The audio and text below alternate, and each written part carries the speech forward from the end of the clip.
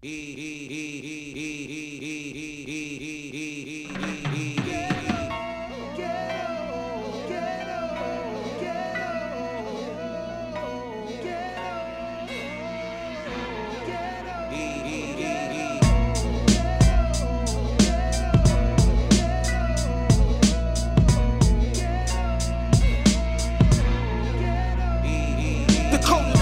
live by, die by, drive by, shootouts, bangouts. Bring us in, Mickey. All right, welcome. This is A Guest in the House. I'm one of your co-hosts, Mickey Hess. I'm David Shanks. Peace and love. And Need black a little power, more of that as always. Recently, huh? I usually say peace and black power, but I say peace, love, and black power. Peace, love, and black power. Yes, sir. Yes, sir. Man, how you feeling, brother? I'm feeling good. I'm feeling good to hear black power as the third in the sequence behind peace and love, because a lot of times you hear people present black power as the opposite of peace and love. Or I should say you hear a lot of white people present it as the opposite of peace and love. Yeah, that seems to be a schism that we're dealing with right now. And man, the fight to love ourselves and to be self-determined as a people is, I've never seen, not in my lifetime for certain, anything like what is occurring right now. We've been talking about it. We keep having to talk about it. I wish our show wasn't so relevant, but when we keep having these episodes, and then a week or two later, this week, so many things have happened this week. And, I was like, man, I wish we had a real promotions team, because I've got at least 7 or 8 snippets from our podcast that directly, are in the front page news of this week. This episode, we don't know when this stuff airs, but the episode that we have on deck to air next, that'll be before this one, obviously. We're talking about the NBA and the players kneeling. And this week we had the Milwaukee Bucks boycott a playoff game because of the latest police shooting. And the WNBA. Well, when I believe the dominoes were the Milwaukee Bucks decided to boycott the NBA.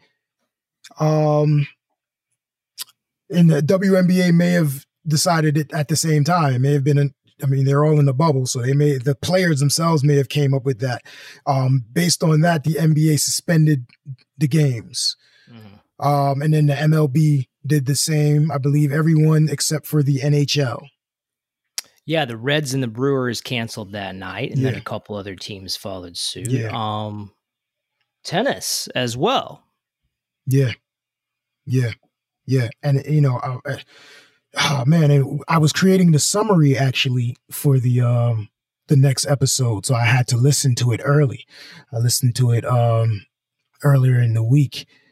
And, we're getting into this conversation, and I said something to the effect of I'm not comfortable with them playing. I don't think they should be playing. You know what I mean? I think that it's time for the distractions. We don't need any more distractions, and I've seen different sides of that argument. Stephen A. Smith and those guys talking about, the job of the athlete is to heal the nation in these times. Their platform is bigger if they're playing. They're able to make more of a statement if they're playing. And I couldn't disagree more. No, I'm on your side with this. I mean, you go back to the 60s and some of the statements people saw from black athletes then. I mean, Muhammad Ali is probably the prime example, right? Mm-hmm. stood up for his rights to not fight in the Vietnam War, so much that he said, well, you can send me to prison, but I'm not going to war. And that was connected very specifically by him to his Muslim faith and his identity as a black man in America. Right. You know, there's always the famous quote from him that says, why should I go drop bombs on yellow people in Vietnam when brown people right here in my hometown of Louisville, Kentucky are treated like dogs? Mm-hmm. Mm-hmm. It doesn't make much sense. And, and we're the only people on this land who have had to juggle that feeling with defending your country. Mm-hmm. Because it's still our country with a question mark. I heard that question mark. And, I think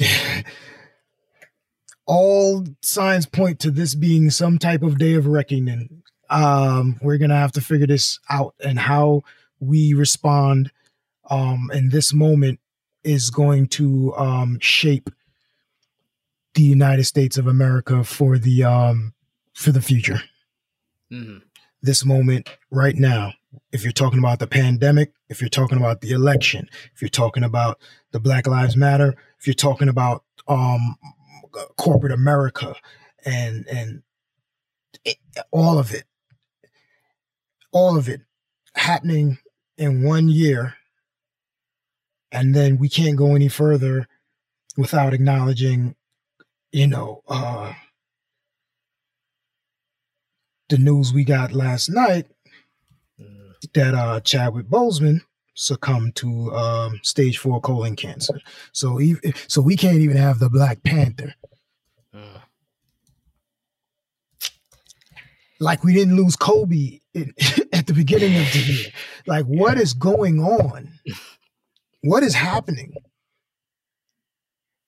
As much as the time period, as much as 2020 feels like just chaos and doom for people worldwide and Americans across the board, it's just compounded. It's an exponential effect for Black Americans, as it tends to be. I mean, an economic crisis tends to hit Black Americans much harder than white Americans. Right. Certainly hits Latino Americans, Latinx Americans very hard as well. Yeah. Across the board, when things are going rough for the country and for the world, Black Americans take a hit, a harder hit. Yeah. And, you mentioned some features that might sound coincidental, like, well, the pandemic didn't crash Kobe's helicopter. Mm-hmm. It's all just a coincidence, right? It just all this bad stuff happened to happen all at once. Mm-hmm. Mm-hmm. But then you see another side that's just so deliberate and persistent. Yes. I mean, to have a police officer in the wake of George Floyd's killing, still attacking, killing, shooting Black Americans, with no repercussions. Very little, at least no immediate repercussions. We know that, right? Historically, it's hard to be very optimistic that there'll be ultimate repercussions. Exactly. And now that side, there's just such a deliberate, long-standing scheme. Yeah. And it's not paranoid to believe that. Yeah. The facts support that. Yeah. Yeah. And so when I was pushing for the players to not go into the bubble in the first place, the NBA players specifically, mm-hmm. It was from a recognition that as long as we maintain normal, mm-hmm. this will maintain as normal, if that makes any sense. Like, if we play sports, if we, watch sports, if we engage in fantasy football, if we get, we place our bets and we go about America as normal. That's what they say. We gotta keep pushing and we keep being normal. This doesn't stop. What's the incentive to stop it if business is usual? Yeah. At what point in time do we say, no, stop, fix this? Or else we get on podiums, we march. We had the anniversary of the March on Washington. Yes, just yesterday. I've got my thoughts on that too. But, we're shouting, we demand justice. Black Lives Matter. It stops now. It ends now. We're not taking it anymore. We demand justice.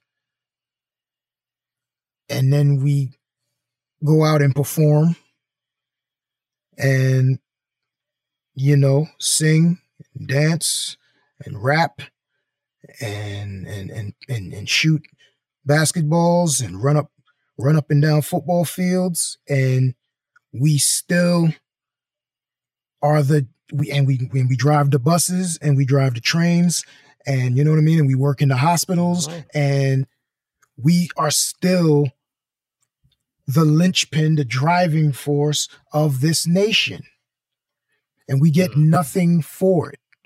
In fact, we get plenty for it, just nothing we deserve or need.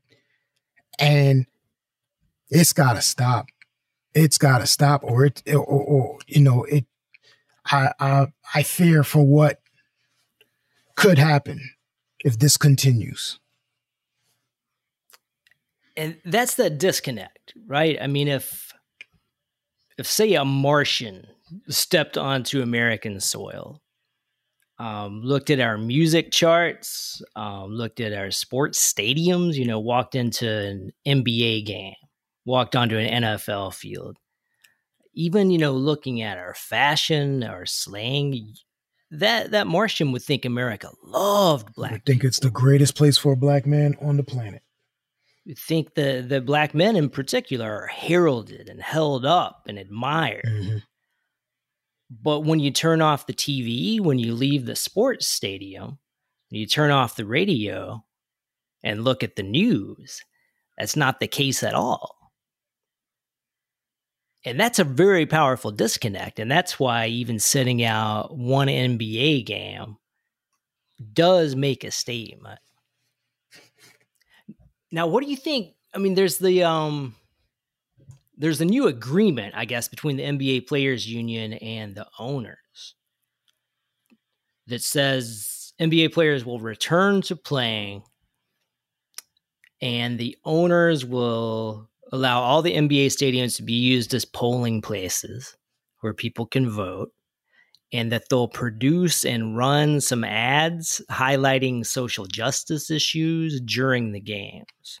And I think that there are a couple more points to this agreement.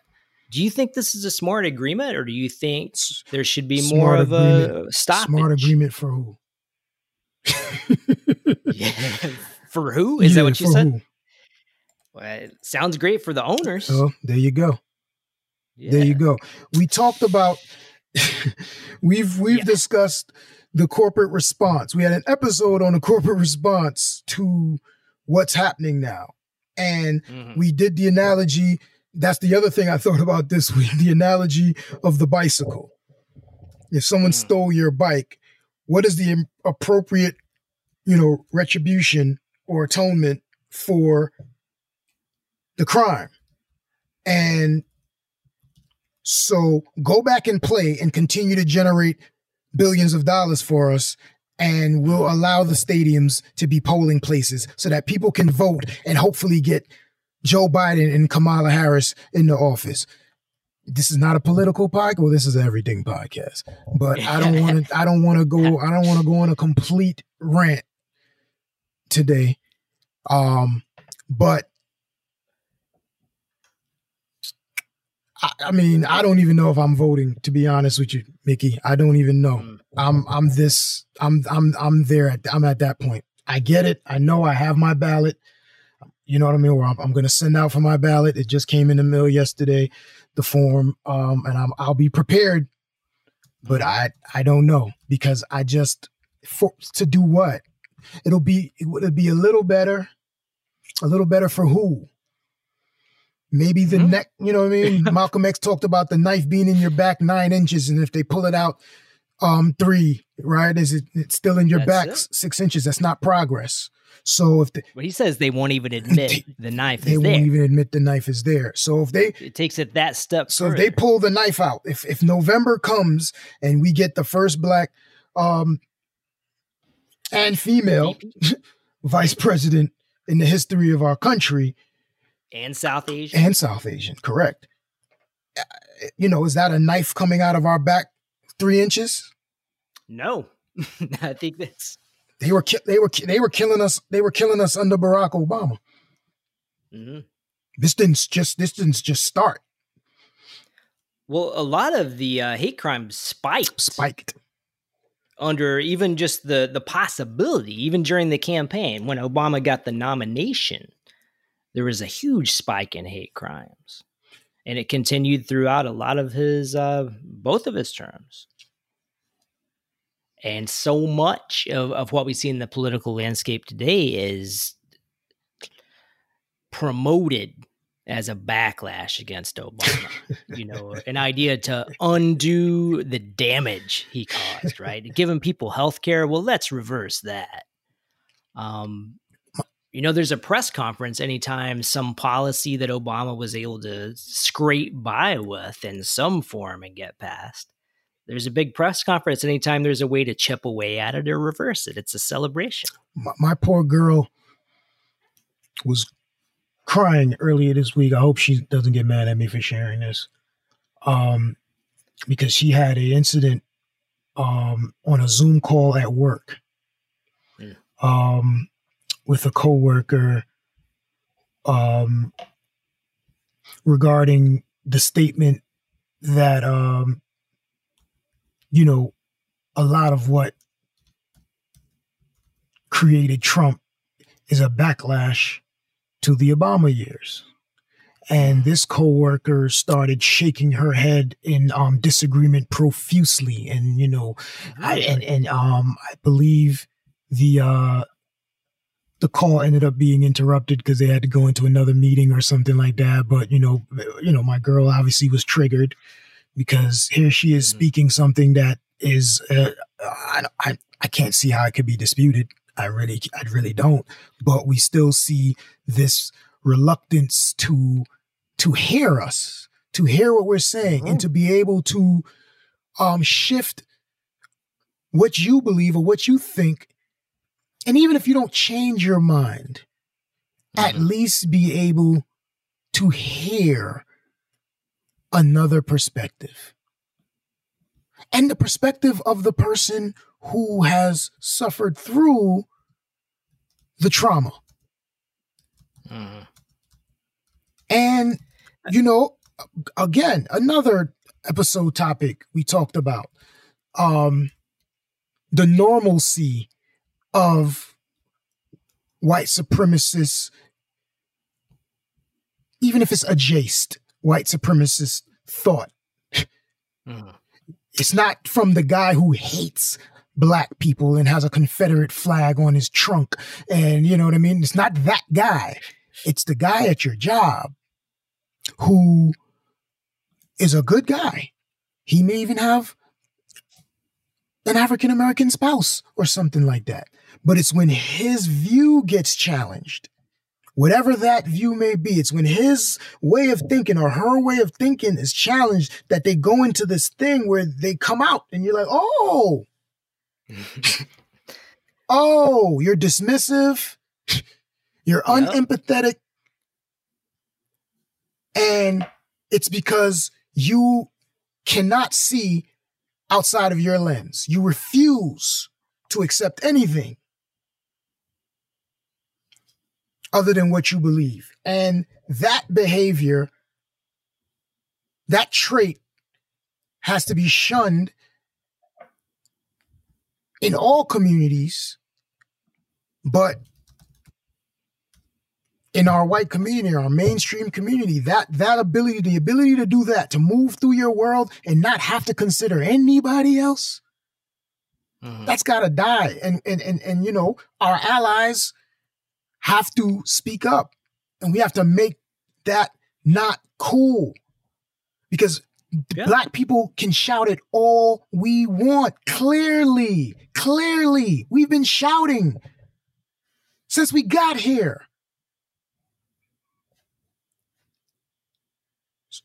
So it's not up to us. We got to fix ourselves.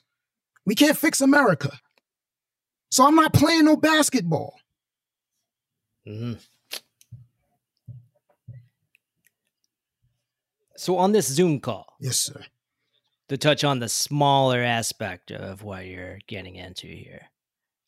Was it just the two of them, or were there more? No, it was like a little cohort of coworkers who, you know, meet and have meetings, but they also have discourse because, you know, four ladies, and they, you know, they have discourse, and they feel free to have that discourse.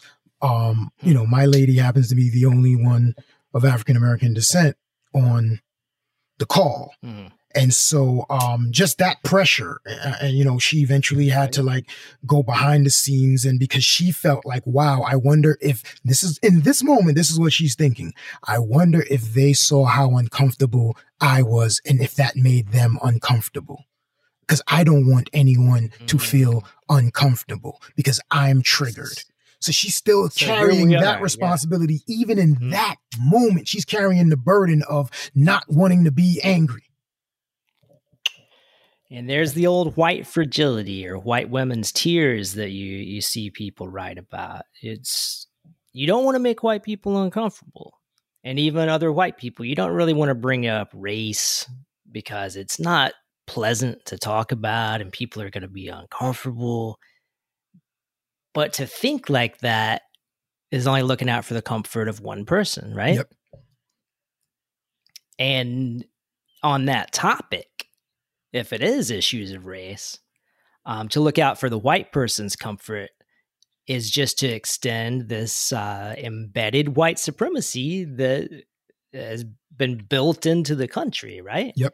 As opposed to challenge it. And yeah, I will say one thing I've really learned over the years of studying and writing about topics such as these is, I think when I first started working at universities, if I witnessed a moment like that in a meeting, what I probably would have done, and what I know I did at least once, is I would have caught my colleague who I saw uncomfortable after the meeting and said, wow, that really sucked. You know, I saw what you brought up. I agree with you. I saw that the other folks weren't receptive to it. I saw that you were uncomfortable. Just wanted to let you know. But over time, I've learned through reading and talking to people and just sort of growing as a human being and as a scholar, what you got to do is say something in the meeting. In the meeting. Yeah. I mean, it may be a nice gesture to go to your friend, your coworker later and say, hey, man, I saw how they treated you. That sucks. I'm sorry. But that kind of takes away some responsibility for yourself, right? You make yourself the good guy in the room. Everybody else is just kind of ignoring your point here, ignoring that you're uncomfortable. So I'm going to wait till everybody else is gone and say, hey, man, I got you. You know, I'm looking out for you. Not like the rest of them. I'm the good white guy. Right. But now I know what you got to do, and it's not easy, is you got to make some space in that meeting. You know, say you've become a senior colleague, you've been there for a few years, you got a little more clout, you feel like you can speak up a little bit more freely. You're in the perfect position to say, hey, now wait a second, you know, I want to go back to what Rachel said. You know, I'd like to hear a little more about this, and, you know, I'd like to really talk this through. And I want to make sure that you guys hear what she's saying, because we seem like we brushed right past it. And just that move, I mean, it's not going to solve these problems. It's not going to change the world in that one meeting, but it can change the culture of, say, one English department or one office. Maybe not just that one moment changes it entirely, but it moves We talked about in a better direction. We talked about and we talked about that, and what you're talking about. If it's not this moment, then when? If this is not the moment when a person of European descent in the company of another person of European descent is engaging in conversation that is uncomfortable from a unity standpoint, uncomfortable from a anything that would seem off-putting to them. How many times has a racist joke been told around amongst white folks and no one checked the person who made the joke? They don't like it. They're not comfortable, but they don't check that person. In our community, generally, if, like I said, the black guys in the black community who talk that, what you would say, black supremacist stuff, they're on the far corner fringes of mainstream African-American thought and culture. These are not people who, these people make jokes. We make jokes about those people. I won't say we, because I've been called one too. And so, there's a thing, there's a phrase called a black identity extremist. And a black identity extremist, as I've read, I'm easily categorized as one of those. Except that I do a podcast with my buddy Mickey Hess, so then it becomes weird. How can a black identity extremist have, because a white identity extremist wouldn't be doing a podcast with their rapper homeboy from Brooklyn, who's a black guy, right? We tend to see that person as, but anybody can be a black identity extremist, because at the top of what we said, peace, love, and black power. And we said sometimes black power is associated with something to white people. I don't know. I don't know what the cause of black power will do to white people in white people's mind. I'm not sure, but clearly they're threatened when we love ourselves, it seems. Do you think, could you hash out the definitions for our listeners between black power and black supremacy? Because I think in a lot of white people's minds, the phrase black power gets translated to black supremacist thinking. Well, yeah, and taking the well, we can deal with the words power and we can deal with the words supremacy. Obviously, supreme. Supremacy, I reign supreme. So that means I am better than you by virtue of what I think in my mind.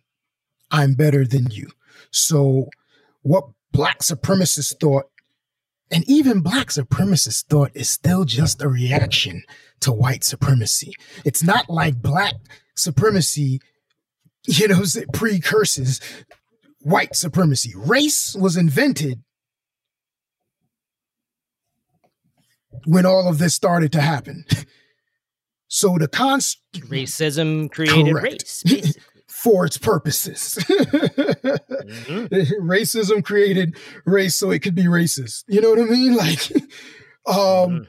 So supremacy is black supremacist thought is kind of the backlash to that says, hey, wait. We're the ones with the melanin. We're the original people on the planet. We're actually supreme.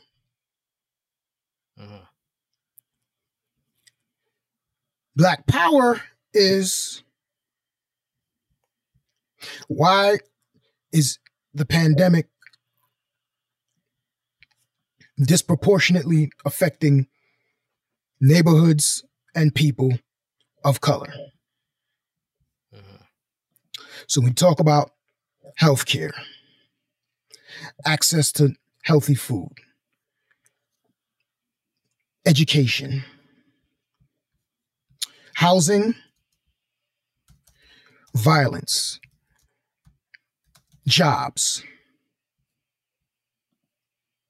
everything that makes a community, a society, a nation what it is, we have a lack thereof. That's got to stop. That's got to change. That mindset has to change. And so what you have, even with the, so power means equity.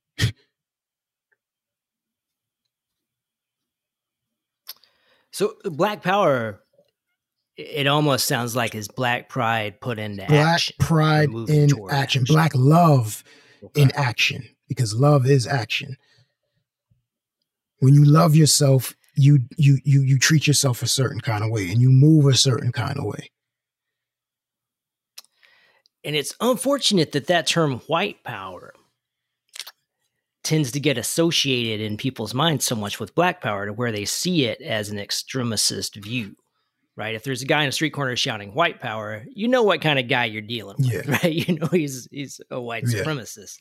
And you're looking around like, where is there this absence of white power? But that's all lives matter, Mickey.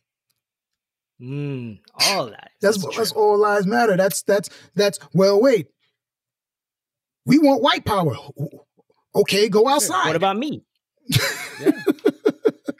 Now, because you're living a meager existence, has nothing to do with there being no white power. So, that's when the bootstrap conversation comes. Hey man, pull yourself up the bootstrap. You're a clean suit and a haircut away from having a job, buddy. Mm-hmm. Clean yourself up. And now that's why the notion of white power looks very different to poor white Americans than rich white Americans. They may, at their core, believe the exact same thing. And certainly the corporate white Americans have the power to really enact policies to limit the access of Black Americans, to keep Black Americans out of jobs, keep them from getting raises, keep them from getting promotions, keep them from getting their foot in the door. So that guy may be more dangerous, but you can't rile him up in quite the same way, because he's got the power. Behind the scenes, he can make whatever he wants happen and never utter a racist phrase on the record.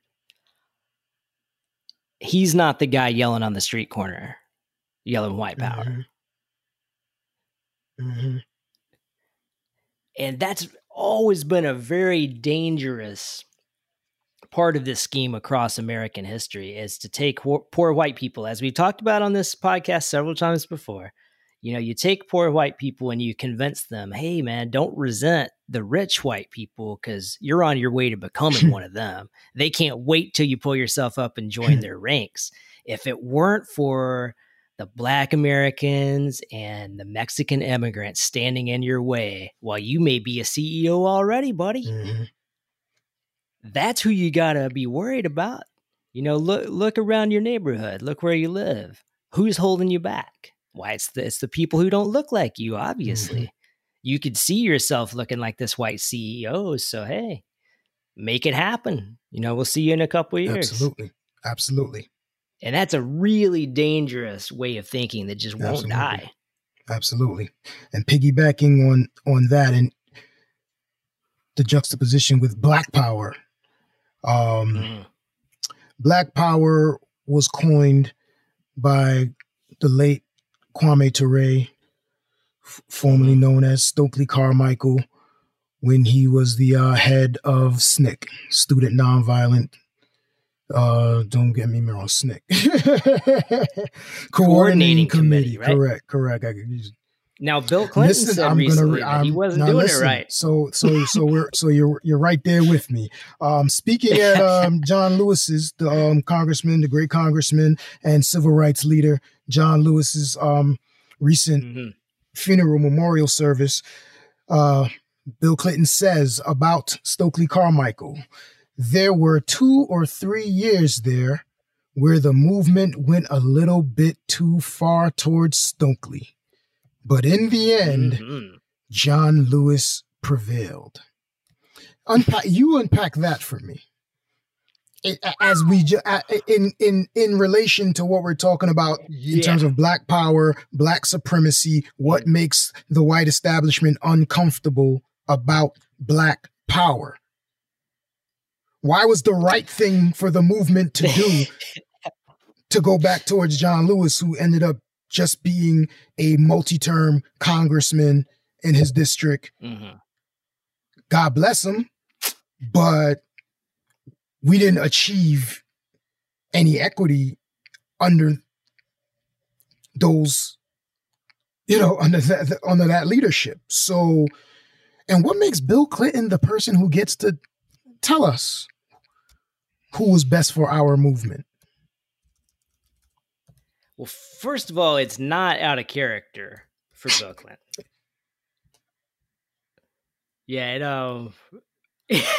Our first black president. Oh, we got to unpack that one. That's another episode. You know that was Toni Morrison, right? Who first called him that? You did read me that Toni Morrison quote. I didn't know she was the first to call him that, though. I didn't know. I thought that was reinforced when he played the saxophone on Arsenio Hall's show. That didn't hurt, right? He got Arsenio's stamp. Oh man! So we'll come back around to that maybe in another episode. Yeah.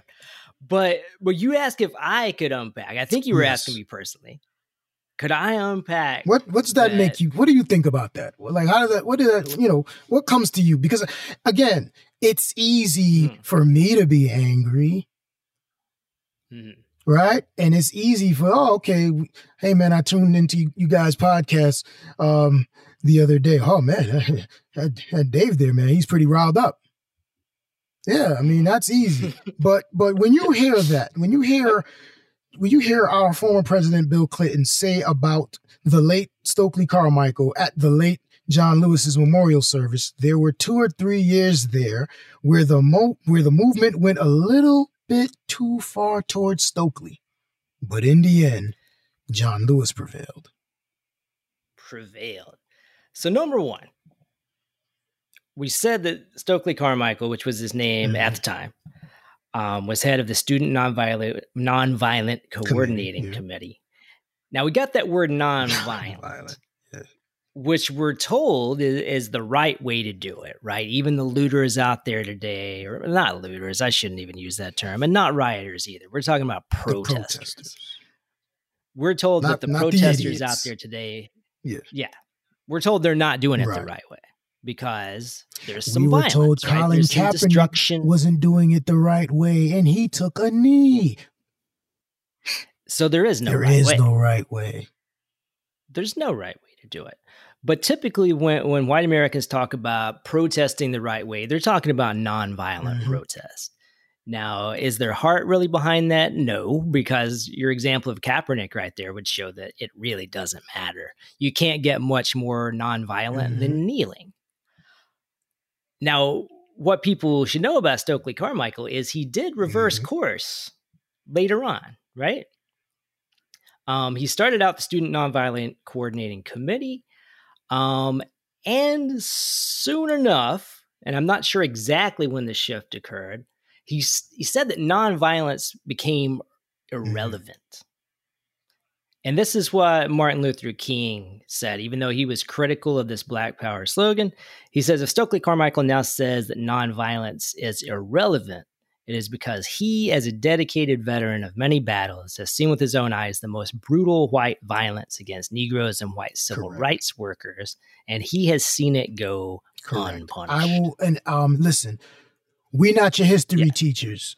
We're giving you topics that you can go and look up and get the We're not, so we're going to mess up details. We're having a conversation amongst friends that you guys are privy to. That's the beauty of this podcast. So yes, I forgot the extra C in student nonviolent coordinating committee. But right? What I can tell you, and you will research on your own, and you will, validate what I'm saying or be able to refute what I'm saying. But Black Power, when it came out of Stokely's mouth, was in, I believe, when he got sprang from jail. I believe it was a rally. They were in Mississippi getting their heads beat in.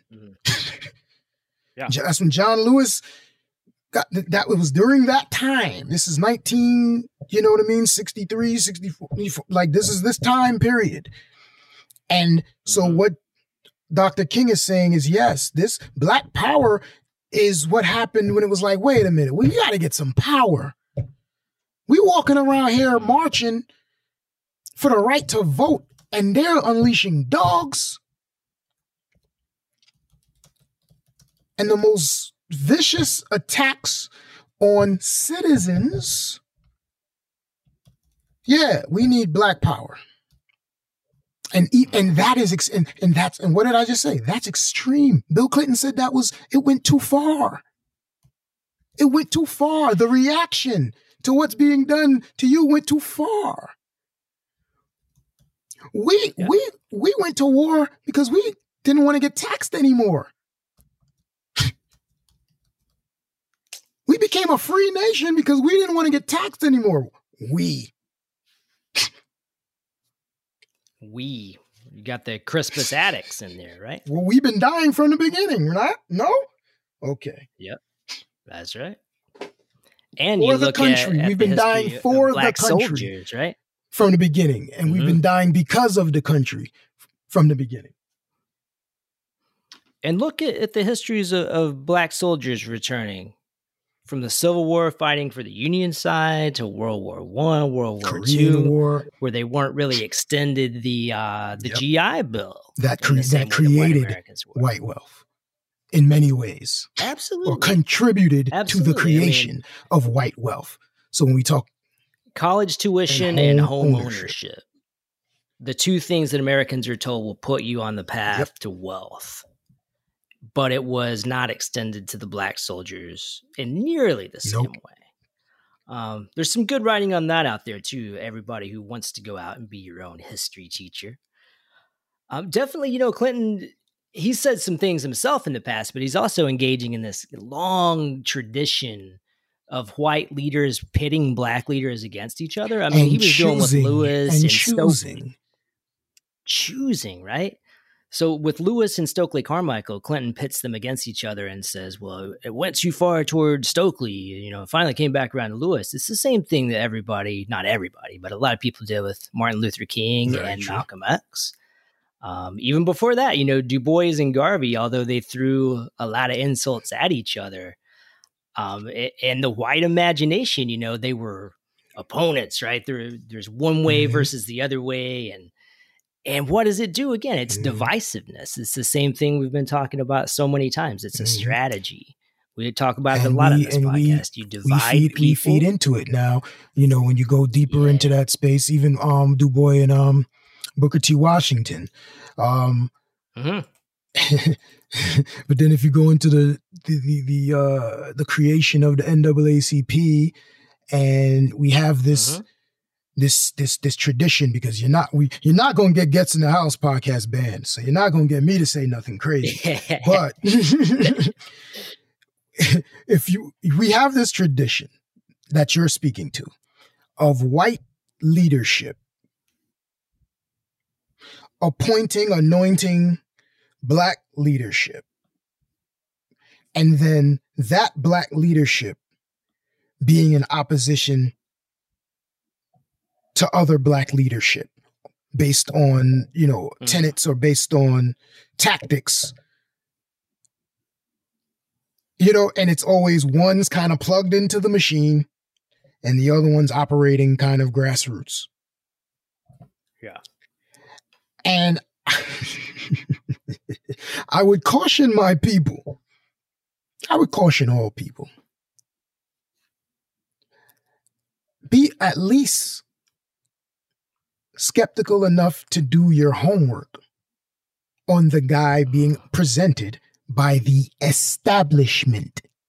And that goes to the establishment candidate and the establishment executive. And the guy that you're being told is the guy you should follow is the guy you need to do your homework on. Yeah. Yeah, and a lot of times it's an illusion too, because, no matter what people would tell you looking back today, Martin Luther King was not warmly embraced by one of the most hated men in the country when he died. Yeah, and you remember how he died. So it's not the white Americans said, well, we can really get behind Dr. King, but you know what? You guys stay away from Malcolm X. It's just that when presented with nonviolence and presented with self-defense, essentially on Malcolm's side, right? Yeah.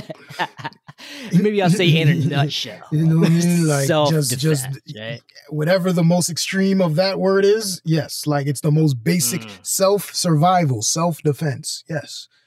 We're not attacking anyone. We haven't attacked anyone. Has there been instances in the history of Black people in this country of us attacking? Sure. Should there have been more? Probably.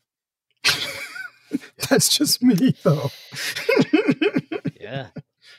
I mean, that was one of the greatest fears of the founders, right? And the early settlers is there was going to be a mass uprising of slaves, especially after what they saw in Haiti, for example. But in the U.S., there's been such a powerful effort to make sure that doesn't happen, while at the same time caricaturizing Black Americans as inherently dangerous and violent and criminal and overly sexualized and just ready to slit your throat. And that has been the design going all the way back in this country. Yeah. Yeah. And so, where do we go from here,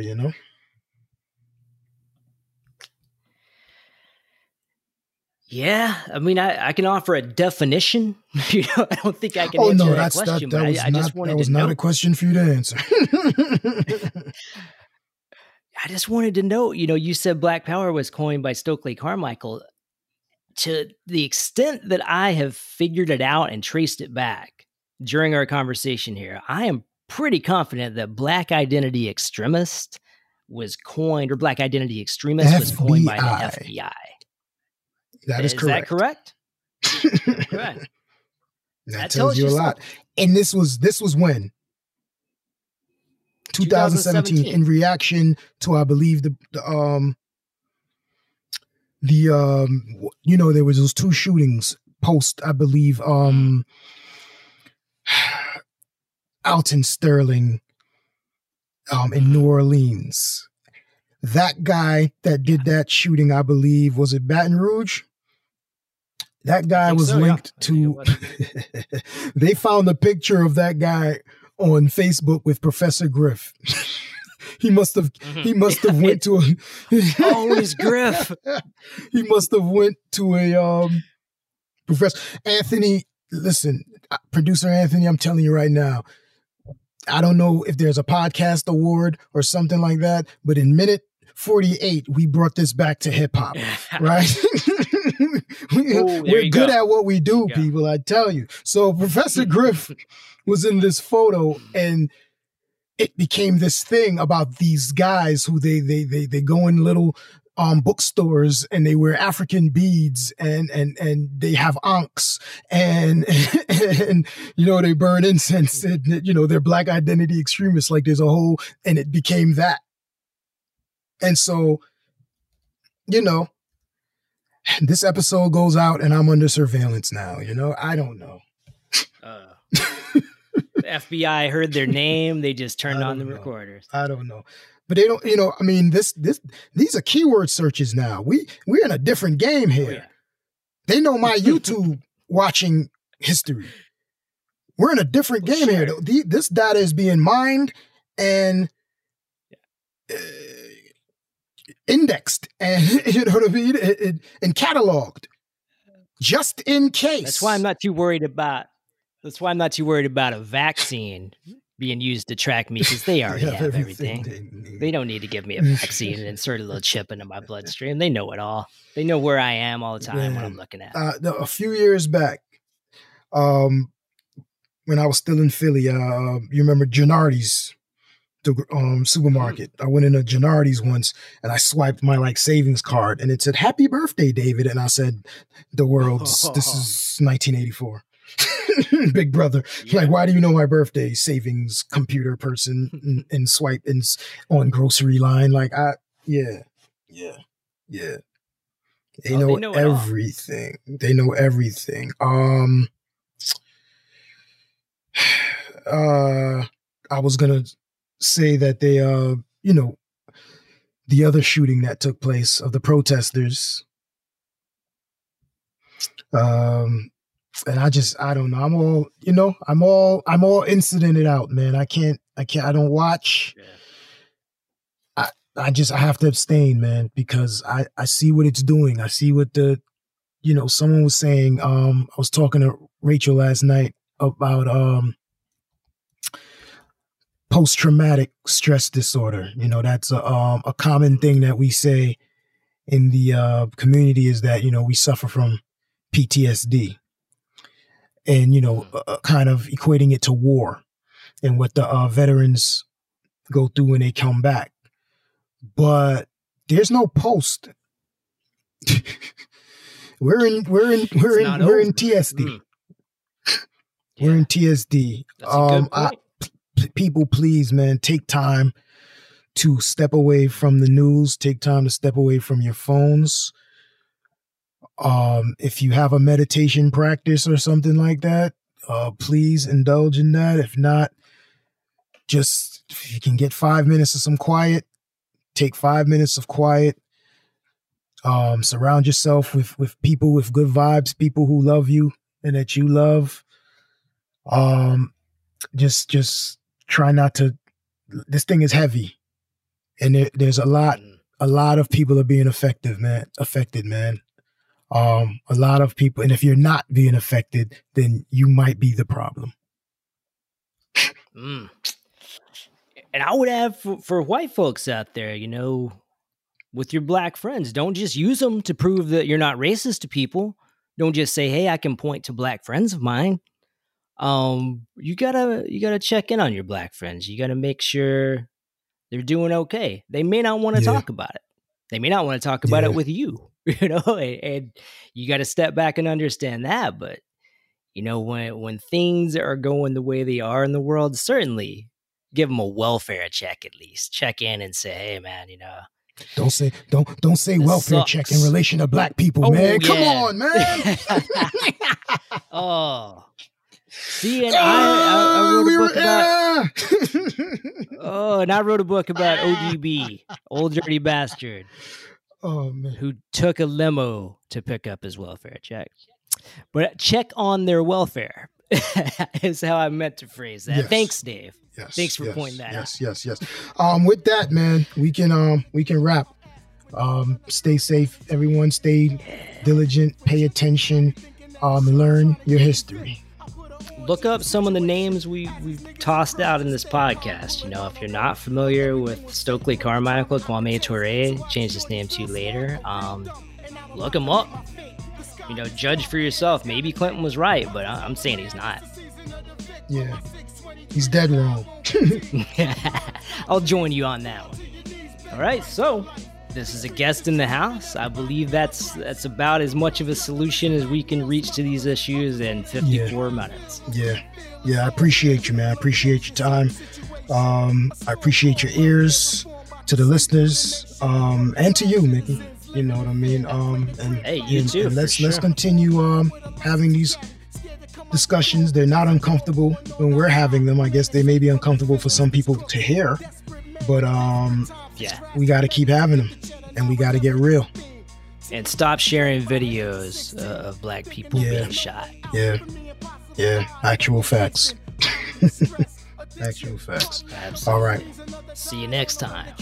A mother cry, crooked cop collects another bounty. I doubt we ever see a better day. I go around my way and spend the same shit for decades and decades. We need some type of government aid, but they don't care because they the ones who created the state. Systematic destruction is bigger than the corner niggas hustling. The young niggas thugging, the organized number.